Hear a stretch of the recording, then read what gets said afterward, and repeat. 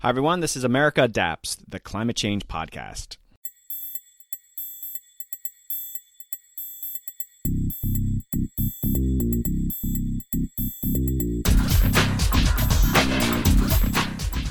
Hey, Adapters. Welcome back to a very special episode. This is the second in a three-part series on doing with the Trustees of Reservations. The Trustees is a conservation organization based in Massachusetts. The focus of this series is on coastal adaptation and conservation. In our first episode, we focused on Waysquee Beach, which is on Martha's Vineyard. This episode is looking at Crane Beach, just north of Boston and outside Ipswich. I originally planned to travel to Massachusetts to record in person like I normally do, but with the onset of COVID-19, just about everyone's plans changed. That said, with a podcast, we have the luxury of recording from a distance, and I was able to interview experts and stakeholders about Crane Beach and the adaptation efforts underway. This podcast is being funded by the Trustees, which is doing this as part of their communication efforts from a Massachusetts Office of Coastal Zone Management grant they received.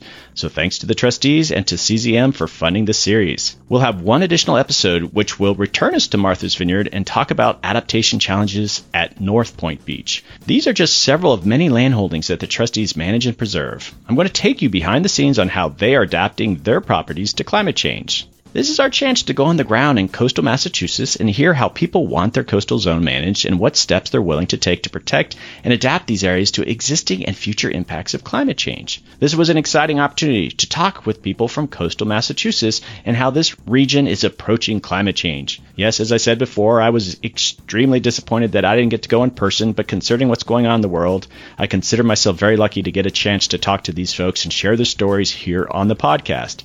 And you, my listeners, will think you're there on the beach, waves lapping, wind blowing in your hair. First off, Tom O'Shea, the Director of Coastal Conservation and Natural Resources at the Trustees, returns to give us some background on the grant they received and what's going on at Cranes Beach before a few more local stakeholders join me to share their own experiences on what's happening to the beach. All right, let's take a journey to Cranes Beach in Massachusetts.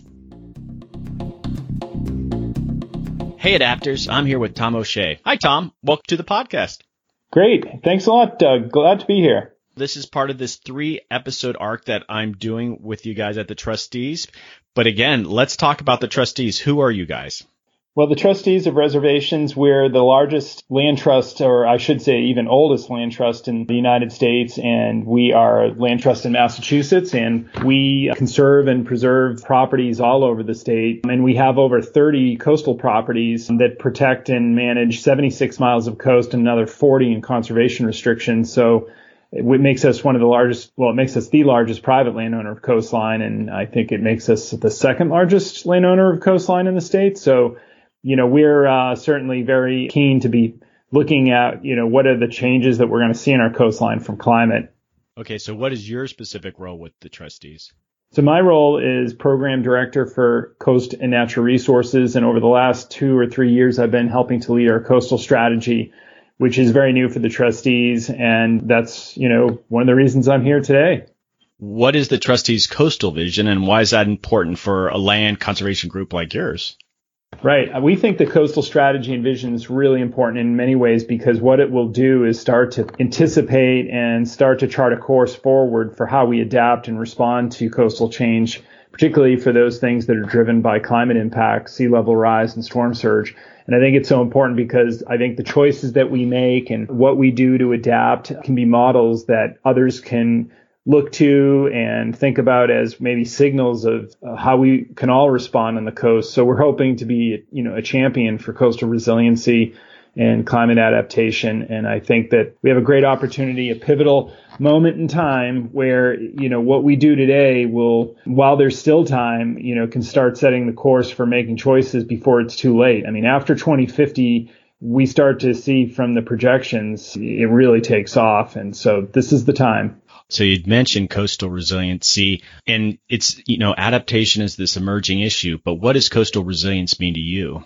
Yeah, I mean, that's always a great question because I think it means different things to different people. But one of the ways we think about resiliency is that, the system, whether it's a beach or a salt marsh, has an ability to respond and still function to the changes that are likely to occur. So they can bounce back, they can handle some of the storm events, they can handle sea level rise, and still function and provide the values that we, preserve them for, whether it's habitat or public recreation, public access. And so for us, that's what we see as resiliency. If they no longer function and we're losing them, that isn't resiliency, right? And if we do something that doesn't accept change, we think we're going to protect against change, not accommodate it, that might not be resiliency either. We're sort of in that middle area where we're accommodating change and hopefully intervening to, help these areas adapt to that change. All right. So the definition of resilience is sort of a moving target. And I think different regions have their own definitions. And I'm sure you probably work with your partners as you ultimately are trying to define what that means for you. Yeah, exactly. And, how you define it, resiliency for a road may be different, way of defining it for salt marsh or coastal habitat. So, and there are obviously very real professional definitions around what resiliency is, but that ability to, handle disturbance and change and bounce back or change in a way that still allows you to function, allows the system to function, that is resiliency. I appreciate what you're doing here. You have a coastal zone management grant, and I want you to give a little bit of background, but I certainly want to put a plug in that I appreciate that your organization and then even CZM looked at podcasts as a potential way to communicate what you're doing. So, kudos to you guys, but could you give some context of what this grant is all about? Sure. The Massachusetts Office of Coastal Zone Management is really the lead agency that it's their mission and purview to oversee coastal zone management. And one of the ways that they saw, the trustees and we also saw the opportunity is that, we engage over 500,000 people that come to our beaches and many, many other people in the communities where we have properties and through our public programs, that we can really touch and reach a lot of people on issues and challenges on our coastal communities, and particularly in this case, publicly accessible shorelines. So this particular grant and what we're talking about today is about, how do we still allow for and ensure public access to the coast when many, of these public access areas, whether it's public roads or parking lots or boardwalks to the beach, are going to be impacted because they're on the front lines. They're usually within a few feet of sea level. So they're on the front lines of change, whether it's sea level rise and storms. So this was a great opportunity for the Coastal Zone Management Agency, who we've, truly appreciated and are grateful for the support they've given to us to take, our properties and use them as a case study, and as a model to say, all right, here are the impacts, here are the measures that we could take, and then get stakeholders, local stakeholders, to provide their perspective on, how what kind of measures would you be supportive of? What do you think? What should we do here? And in doing so, we're basically living, the realities here of climate change. And so this is a great opportunity for us to use our property as a case study. And your podcast, Doug, is a great, rich, way to really allow people to hear and listen to perspectives that they may not have heard otherwise. And hopefully we provide people with some learning. So Doug, great to have you. I mean, your America Adapt program and podcast series, really tackle climate change beyond what we are at the national level and the national stage. So certainly fortunate to have you as part of the project, Doug. Well, thank you. It's been a pleasure. Today, in this episode, we're talking about Crane Beach. And if you could give a little bit of background on where Crane Beach is in relationship to, other properties, but you're using Crane as a living laboratory to study vulnerabilities of publicly accessible shorelines, and you're investigating potential adaptation methods. So why is this type of shoreline a focus, and what does it face in the coming years, and what can be done to protect it? Yeah, great question. So Crane Beach has, been for many years, been with the trustees since 1945, and it's a destination place, a destination beach in Massachusetts, and it's even made national rankings as one of the best beaches in the country. So it's certainly a wonderful place. It's spectacular. It's beautiful. We attract 350,000 visitors to Crane Beach each year. And there's one way into that beach right now. If you're driving from far away, and that's Argilla Road, that's the one road that goes to Crane Beach. And as you're driving, you get down to that lower elevation where you see these, magical salt marshes on either side of you, and the views open up, and you can smell the salt air, and you're getting close to the beach. And those roadways now, from, when we looked at a coastal vulnerability assessment with Woods Hole Group, and they did these hydrodynamic models to look at, well, what will sea level rise do to the flooding of this road in the future? And we found that after the year 2030, only about 10 years away, we're going to see almost daily tidal flooding that road. And that's sunny day flooding is the term people have used. And what a loss for everybody if we can't get people to the beach back and forth, especially this time of year, because of daily tidal flooding. So we're trying to get ahead of that. But also we're finding that even now when they looked at the vulnerability of flooding in the parking lot and the facilities, and we were even thinking about retrofitting one area and creating a coastal education center. So we thought, wow, there's a lot going on here. We've got the parking lot, Argilla Road, and these are areas that, going to be potentially flooded. The parking lot's more storm events rather than sea level rise, but still. And then we've got the boardwalk that takes people over the beach. And we have been adapting that boardwalk now for decades where, the sands and the dunes have been building, which is a good thing. And we've had to rebuild over the old, boardwalks to get people to, the beach without trampling the, fragile beach and dune environment and grass vegetation, the beach grass. So we've created these boardwalks. So we thought, wow, there's a lot happening here. We also have a road that goes out to a dock where people can go to the beautiful Choate Island, which is where they filmed the Crucible movie many years ago. But, this is a very historic island. So there's so many great places here. And if you can't get to them in the future easily, it's a real loss for everyone. So that was the focus here is let's use our situation as a case study, public access to the coast. And let me tell you, Doug, that there are a lot of, roads in Massachusetts that are at the terminus, right? They end at the coastal shoreline. And before you get there, they're within a few feet of sea level. So Argilla Road's one of many situations like that in Massachusetts, probably in other states as well. The trustees organized a workshop around Crane Beach. What was the purpose of the workshop and who did you recruit to attend? Right. We held a workshop on what are the impacts to the Crane Beach area. And we held this workshop to not only, ask local stakeholders to become more aware of these impacts, but to provide their input and perspectives on what could be done about it. What would they like to see? And so what we did is presented various adaptation measures that are either in the works or we'd like to consider in various alternatives and then say, okay, what do people think? Well, should we act or not? These will take serious investments to do some of these adaptations. So we want to get a sense of what people would think. And, right now there's the choice in many of these areas is you either adapt or you relocate, right? And so we wanted to hear what people had to say. And by doing so, we'll be able to communicate these perspectives and I think provide other communities and other landowners, coastal beach managers with, okay, here's some reactions from stakeholders where we are. It could be similar to what you might experience or hear in your own community. So that was really the workshops, give a chance for everybody to react to, what are we going to do here? How do we respond to coastal change and climate? And we're going to be hearing from some of the participants of the workshop coming up after my interview with you. But what were your overall impressions from the feedback from the workshop? Do you think people were happy with the information you were sharing? Was there a lot of productive information that you're going to be able to use as an organization? Yeah, we got some great input from people who are very much engaged in issues and concerns of climate in the area around Ipswich, which is the town that Crane Beach is located in.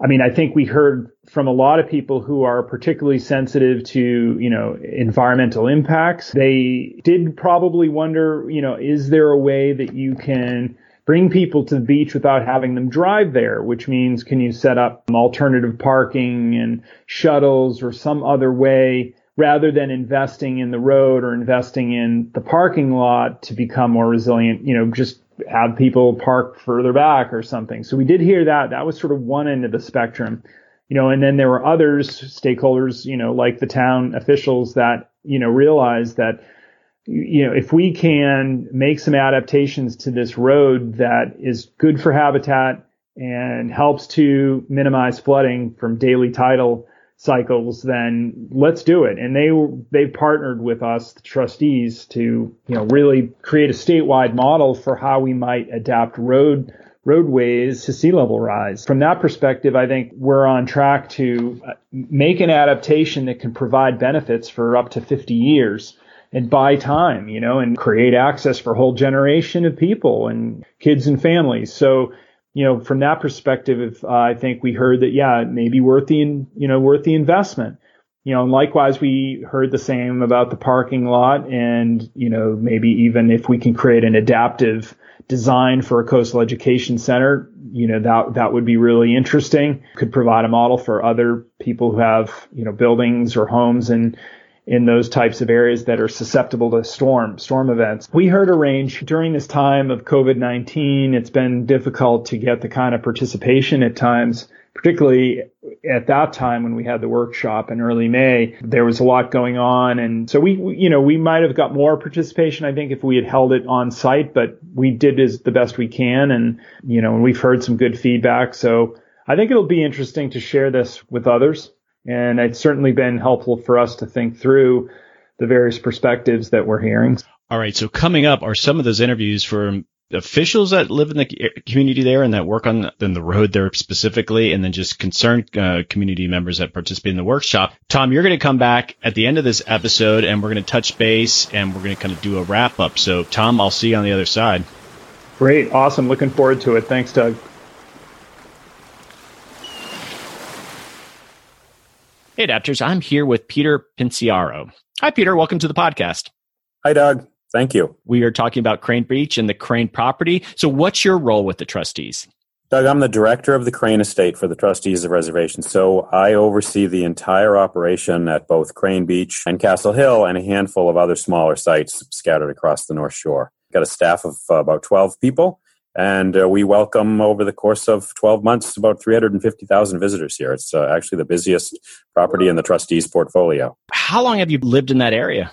I grew up on the North Shore up in Beverly, and I've lived in Ipswich since 1982. So you have a long-standing relationship with this area and this property, right? I mean, just you grew up going and visiting this resource. That's exactly right, Doug. My dad brought me here when I was about 13. Fish for striped bass out in the marshes behind Crane Beach, unbeknownst to me, exactly where we were at the time. So I have been familiar with Crane and its resources for a long time. Well, if you could just quickly tell me, did your dad get you smoking cigars at an early age? He did, actually. So we'd be out on the Castle Neck River with horseshoe crabs tickling my bare feet because I didn't have waders at the time because I was young, and these little insects come out at dusk and dawn, call them midgies locally.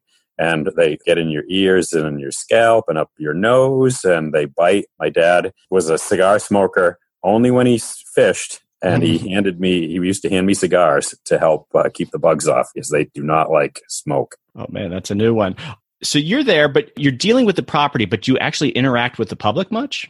I do, yeah. It's one of the things that really kind of keeps me grounded and helps me to stay in touch with the reasons that I got into land conservation as a career. I find it really rewarding, to see the joy that people glean from, being on sites like this. And I know that I have many colleagues at the trustees that feel the same way. So I do make it a point to make sure that I get out on the ground to interact with visitors and talk with our staff and make sure that we're all providing the best possible experience for visitors. And I think it reflects well on the trustees when we behave that way. So this episode is about climate change and how your beach is going to adapt to climate change. When it comes to the public, does this come up much from them? Do they bring it up with you, or is it something that you bring up with them? How does that work?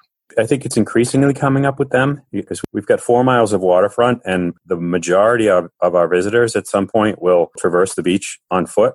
And when they go to the east, so in other words, when they get out into the swim area and they walk to the right, the evidence of erosion is really quite dramatic. So I think increasingly people are aware that Crane Beach is under threat if they're energetic enough to get all the way to the mouth of the Essex River, where the change has been most dramatic. It's readily apparent. And on some days, and there are many more of them than there were as recently as 5 years ago, the tidal water comes up over the access road in front of the gates. And, particularly in the shoulder seasons in winter, people either have to turn around or drive through 6 or 8 inches of salt water racing across the paved road. This is private property, though, right? It's mostly private property. The town of Ipswich owns about a 20-acre piece, but largely the 2,000 acres is protected forever. In regards to public access, what are the biggest issues that you're hearing?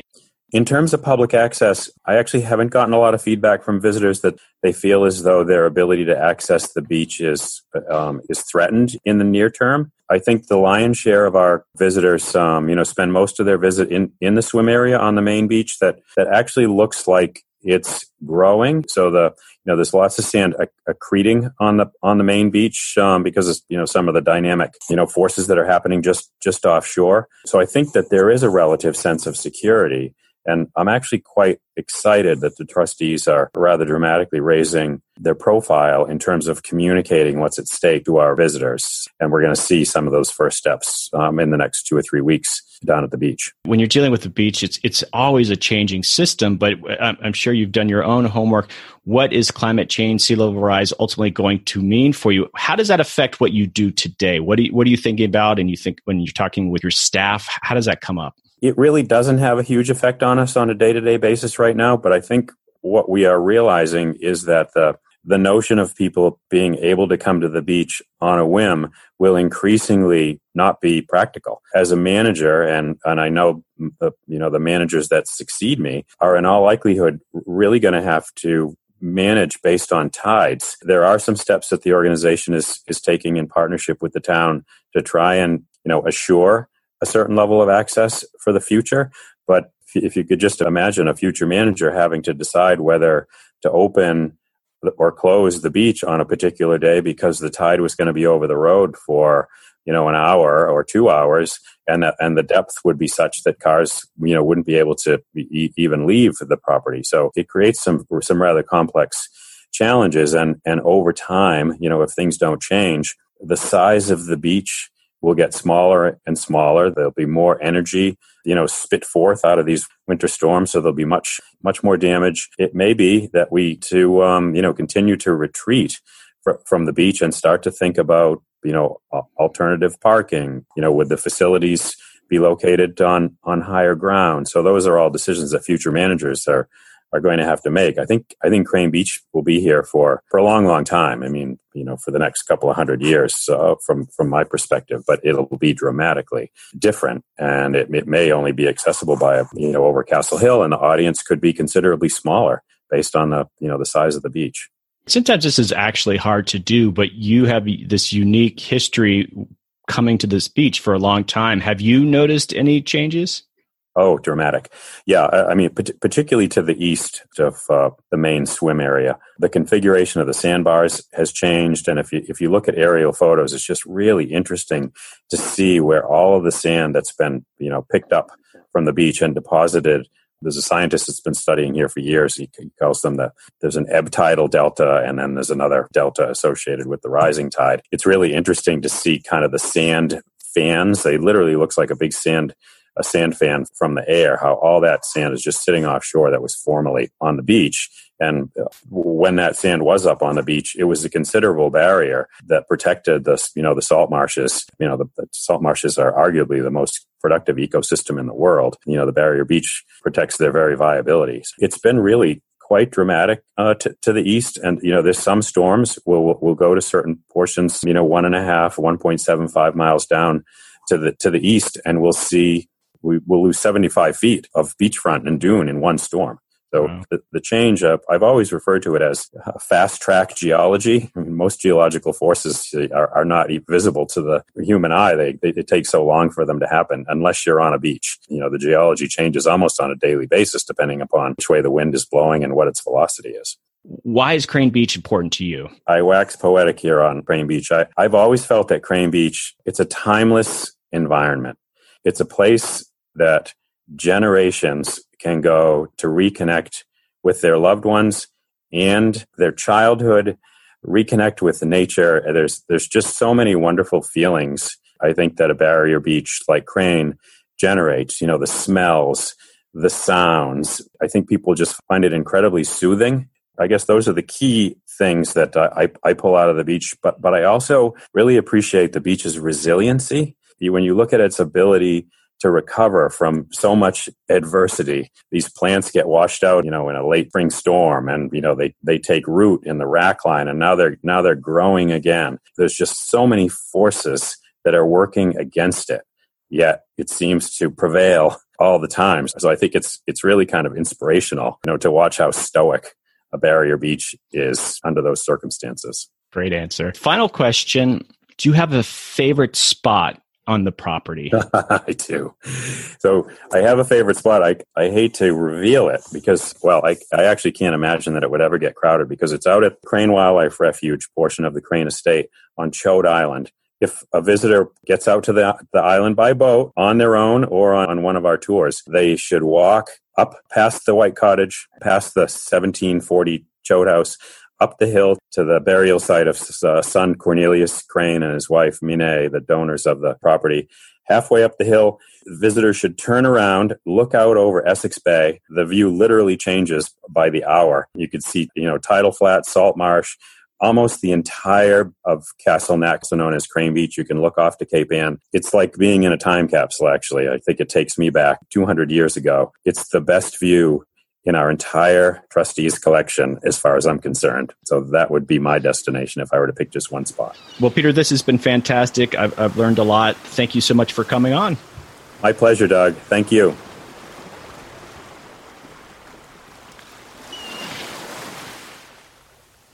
Hey, Adapters. I'm here with Sandy Tilton. Hi, Sandy. Welcome to the podcast. Thank you, Doug. Nice to be here.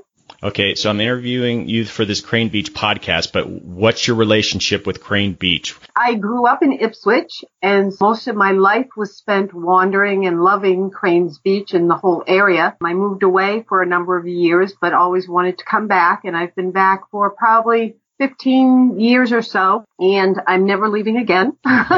Over the course of my lifetime, I've watched things change, and recently, over the past few years, there's been a huge change, but I just love it. It's my understanding that you're known for being a photographer, and you photograph the beach quite often? Yes, I do. I've been into photography for quite a while, and over the past 10 years or so, I've really gotten into it as a serious, just more than just a hobby. The past 5 or 6 years, I helped out with a group called Storm Surge, which is based out of Newburyport, and helped photograph and document the erosion on Plum Island, and used that knowledge that I gained from doing that in looking at observing what's going on over at Cranes Beach.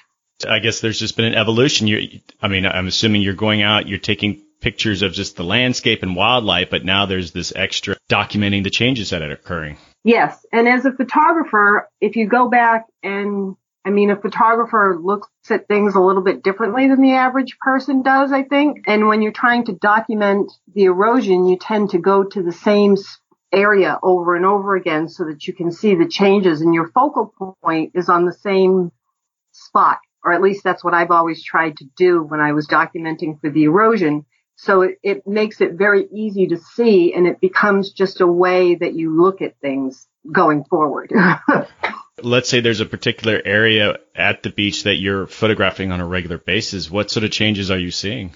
I see that the sand is shifting on cranes, and recently, over the past few months being away because of the COVID-19 situation, and going back recently, I've seen that there's changes that have occurred just in the past 3 or 4 months. The sand has shifted. There's more sand building on the sandbars out beyond the shores of Cranes in Plum Island Sound and in front of the beach, which always changes the way the currents carry the sand in, and changes the way the sand accretes on the beach and the way it erodes, and just changes the entire shape of the beach. Now, you were recommended by the folks at the trustees. Are you a member? What's your involvement with that group? I'm a member of the trustees, and I do some volunteer work with them on occasion as I can, helping out with the walking tours over on Choate Island. Now, you must hear them talk more about climate change, about adapting to climate change. What do you think of that when you hear them talk about those things?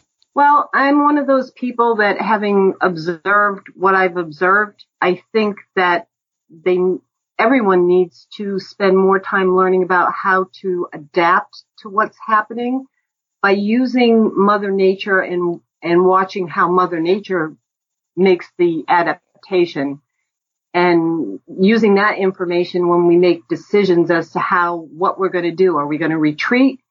Are we going to compromise in our in the way that we adapt. Now, one of the big issues for Crane Beach is public access. How does that affect you, and what do you hear from other people that actually use the beach when it comes to public access? Is there less access now? The access points are becoming stressed. Argilla Road, I know they're working on currently a plan to raise it, because when the high tides come in, it happens more and more often. Argilla Road gets flooded, so access to the beach from the main parking area, from the main entrance spot, is going to be affected more and more as time goes on. There are a couple trails along the end of Cranes Beach over at Cedar Point, which has always been accessible for walking, whether it was high tide, low tide, whatever. It was a rare thing that you couldn't walk that path that goes along the marsh out to Cedar Point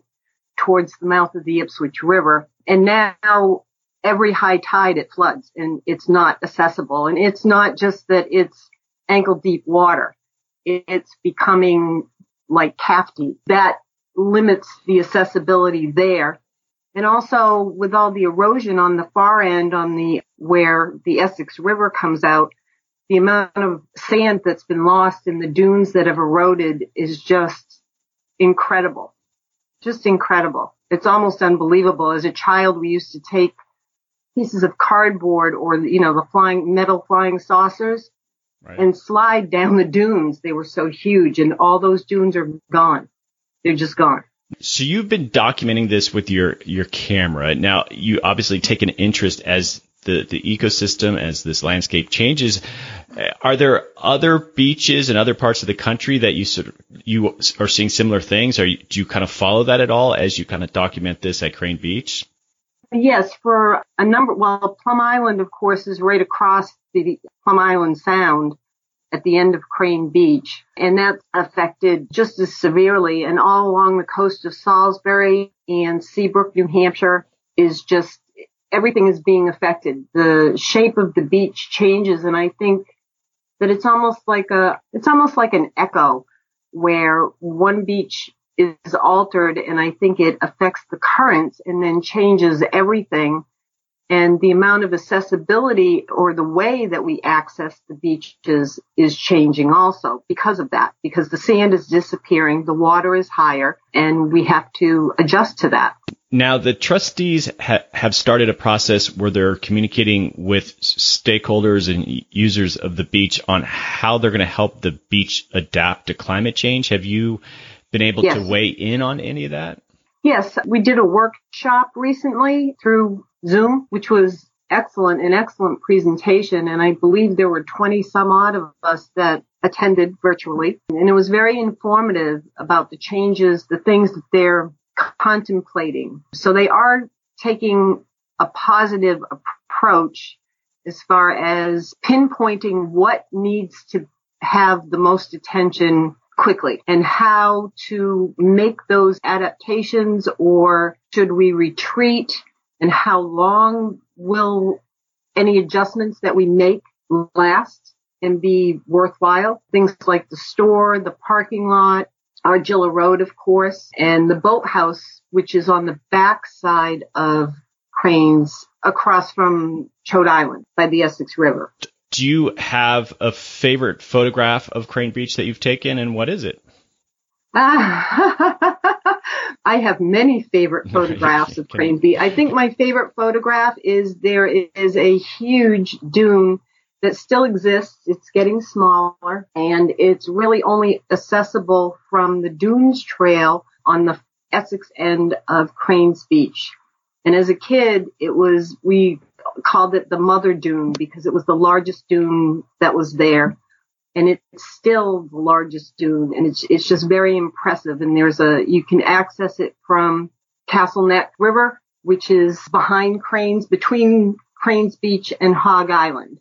And there's a trail that comes in through the back there, and it's just a very dramatic, picturesque viewpoint, and it just shows how important I think the dunes are to the environment and to protecting everything. All right, you might have just answered this question, but if not, if you have a different spot, so what is your favorite spot on the beach? Even though you had that favorite photograph, is that the same thing?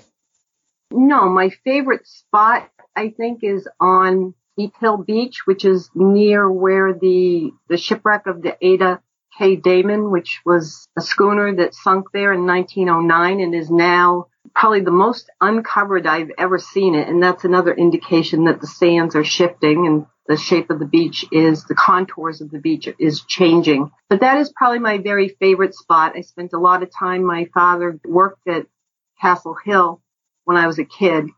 And so I got the opportunity to spend a lot of time up there and to play. It was like my own little playground, and I just love that whole area dearly. Perfect. Well, Sandy, that's awesome. I appreciate you weighing in here, and thanks for coming on the podcast. Thank you, Doug. It's been my pleasure.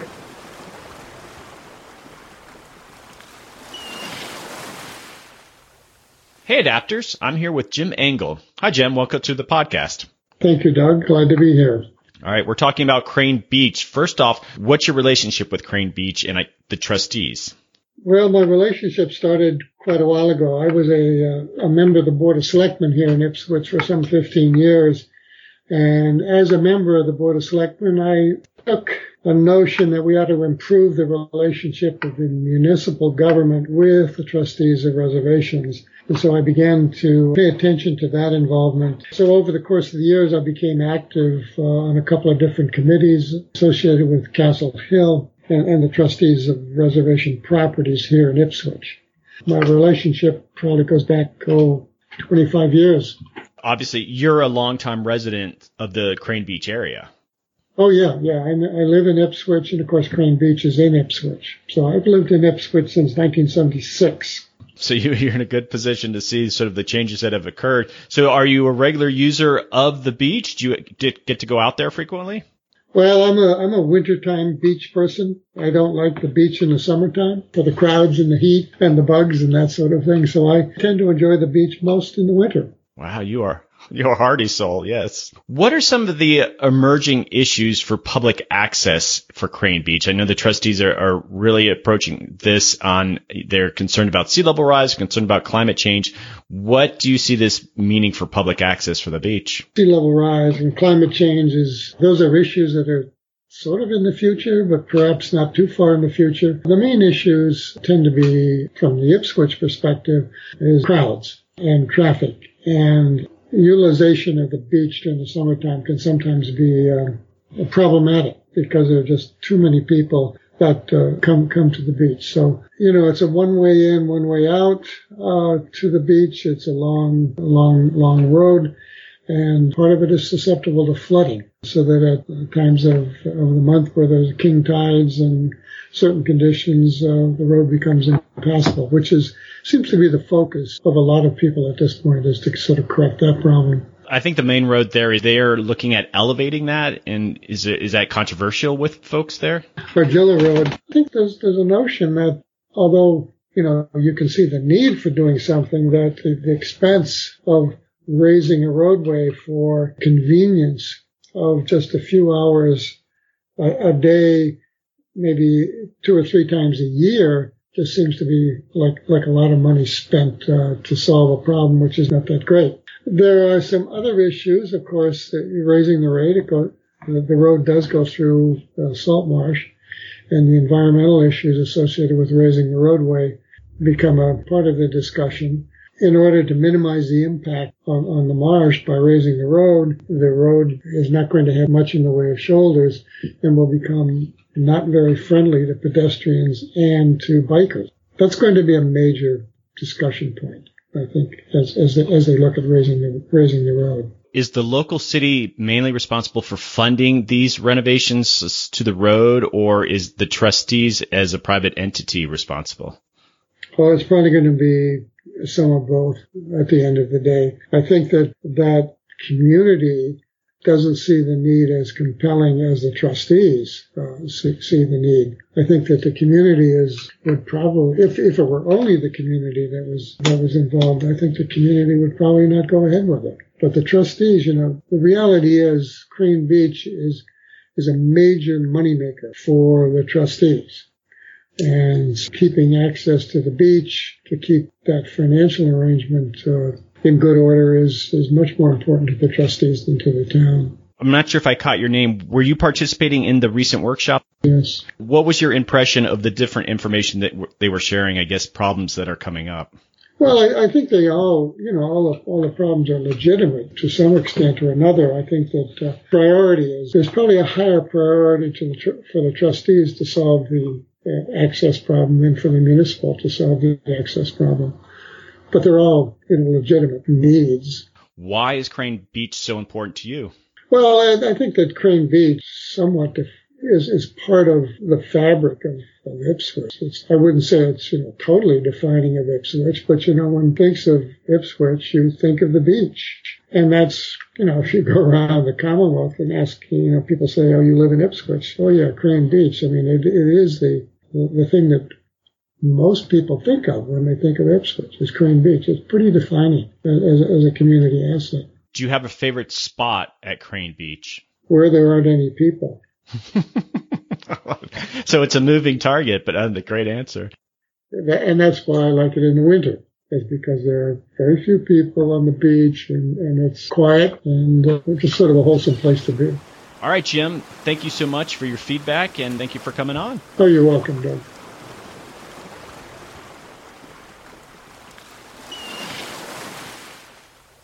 Hey, Adapters. I'm here with Frank Ventimiglia. Hi, Frank. Welcome to the podcast. Thank you. I appreciate you joining me here, and I want to talk about Crane Beach. And first off, what's your relationship there? What do? You work for the city of Ipswich? Yes. So I work for the town of Ipswich, DPW department, responsible for the roads and public property in Ipswich. As such, the road leading up to Crane Beach is the responsibility of the town and the DPW department. It's leading up to the beach, but when it actually goes on the property, you don't have any responsibility? The town owns a small piece of the beach. The Crane estate, or the Cranes, gifted the town a portion of the beach and a portion of the parking lot, but managed by a division of the DPW, but not under my umbrella personally. Okay, so how long have you lived in that area? Born and raised in Gloucester, Mass., which is 2 towns away. Grew up there in the 80s. Now I'm working here in Ipswich, just a couple towns away. So I've kind of been on the North Shore basically my entire life, with the exception of college years. Okay, let's talk a little bit about what's happening there. They're dealing with issues of sea level rise and storm events, and the road there, they're having to rethink it. And you went to the recent trustees workshop where they were talking about climate change and adapting to climate change. So what was your thoughts on that workshop? So a good workshop, just highlighting, I think, what a lot of us in coastal communities are seeing, which is, increased flooding from tidal events and just from sea level rise. And it's dealing with that aspect of it that we're trying to address over at Agilla Road. And as you know, that's not the only road in town that floods. It's just one that came up as a high priority for the trustees, and it teamed up well with what the town's long-term hazard mitigation plans are and flood mitigation plans are. Now, are you guys factoring in, because, a big emphasis in that workshop was the climate change, and so that could be 10, 30, 50 years out. Is the city, as you'd mentioned, dealing with other roads that are having flooding issues? Are those long-term things being factored into the work that you're doing? Yes, and I think it's something that we look at each road now. We're actually raising another road across town, Jeffrey's Neck Road. Same reason, it floods periodically, getting more frequent, and we need to address it. Seems to be the time to start looking at it because it's ready to be repaved. So we've been investigating that one as well. And how often do you think you'll have to actually elevate the road? Is this, with the proposals that are kind of going out right now, is this a 20-year solution? What are you hearing? The engineering work that we're doing on Agilla Road, and I think it's pretty similar to Jeffrey's Neck Road, we're looking to take it out to about 2070 and beyond is what they're. So I would say it's more like a 50-year project, hopefully. Hopefully at that point, either something has changed in our environment and sea level rise slows, or we will need to be looking at, and the next option. It could be a bridge, could be, maybe nothing we can do and we have to retreat. But that's some of the things we're thinking of. I think sea level rise are going to keep people like you busy in the years ahead. So one of the things that came up, and if you could comment on it, is Agilla Road is this notion of, you've got marshland and you have to kind of consider the ecological considerations. And so this notion of a living shoreline, what does that mean? It allows for the salt marsh to migrate up or down, I would say. I know we all say up because sea level rise, is coming, and that's what we're planning for. But in the event that it, rises for 20 or 30 years and subsides or then starts to, recede a little, it allows for it to kind of move up and down the slope. If it migrates up, great. If sea level rises, if it starts to level off, hopefully it levels off on the embankment. So it's kind of not putting a rock hardscape there where nothing can grow. It's planting and allowing the plant species to have an opportunity to move vertically up and down the embankment with the different salinity levels that come in with the sea level rise. That's a good thing, but factoring these ecological considerations in, does that make it more expensive to do these kind of road projects? I believe so, certainly at this juncture, because there's not enough, pre-existing data on it.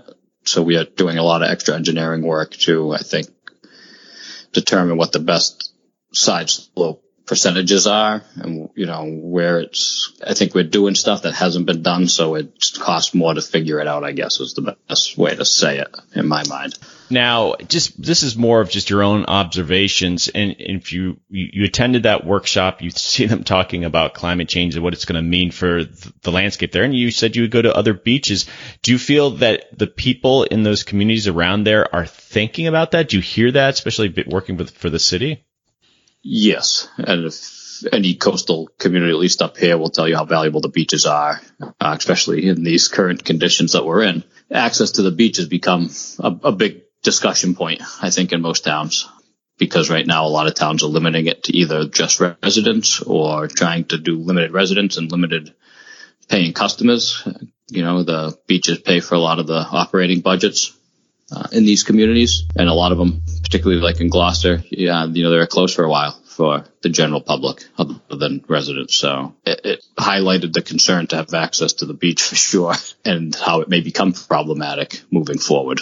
I guess that's interesting in that the notion of even having access to the beach, not only sea level rise and these storm events, but just the amount of people that want to use it. So it'll only be available, I guess, for local, not only, but just for local residents, increasingly so? Is that what you're kind of seeing?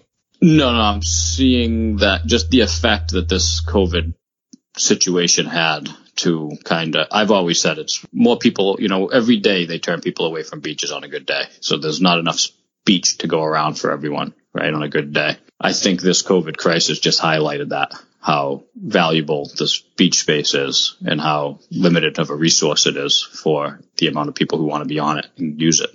And I think with sea level rise, if we don't address it, it's going to, again, create a situation kind of like we see today that, you have less opportunity to use the beach and more people than ever who want to use the beach. And just going back to Crane Beach, do you think what their plans are right now, this is sort of a practical approach to what they need to do going forward? I do. I feel, again, this and the other road across town, if we do nothing, it floods more frequently today. It'll flood even more frequently in the future, which cuts off access to either that beach, Crane Beach in this instance. You'll have days where it's nice out, but you can't get there. Where do you park? Where do we go? And how do they deal with that? So I think it helps solve that problem in the now and will allow the towns and cities to figure out, if I solve the problem for 50 years today, we can't ignore the problem for 50 years. We need to start thinking of the solution 50 years from now today, because that's going to be an expensive, thoughtful solution. I'm not going to be able to think of it in 2 years when the road's starting to fall apart again. So there really is, I think, it's a good stopgap for now and allows towns to do some real long-term planning, 100-year planning to see if it makes sense to keep building these roads higher, making bridges if needed for access. You've been to Crane Beach at least a few times. Do you have a favorite spot on the beach? I don't. I haven't been there enough I certainly haven't been there enough to say that. I don't know where the best parts of the beach are around. I know for me, my best spots are down near the water. I don't like to sit up in the hot sand. But that's because I have a couple of kids that I got to chase around constantly, too, that want to be in the water the whole time. So, all right. Well, thanks, Frank. No problem. I appreciate it. Thank you.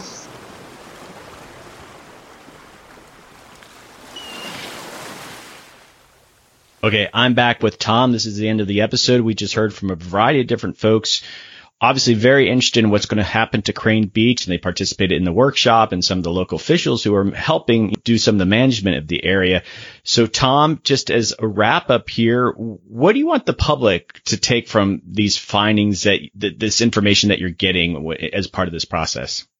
Yeah, I mean, I would like the public to, first of all, be aware that there is change coming, and we have time. We have time to respond now to really ensure, that we provide public access to our coastline, and that there are going to be places that they love to go and visit and travel that if we don't respond, could be more difficult in the future to access because of sea level rise. So let's make some choices today. Let's talk about it, and let's figure out ways that we can still provide public access to our coastline, for the next generation. I think about my son, Brendan, and how is he going to get to Crane Beach and bring his family there in the future? And so, I think we're buying time and options.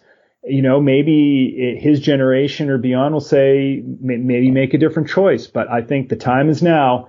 This isn't something we wait for. And, and we want to get people's perspective on it, because it's going to take all of us really together to be supportive of these adaptation measures. It's going to be a big investment. It's going to take partnerships from private and public entities to make this happen. I really, want people to be aware and more engaged and get their perspectives. So we hope also that from what we learn from this, we can share with others that will be facing this same challenge along the coast.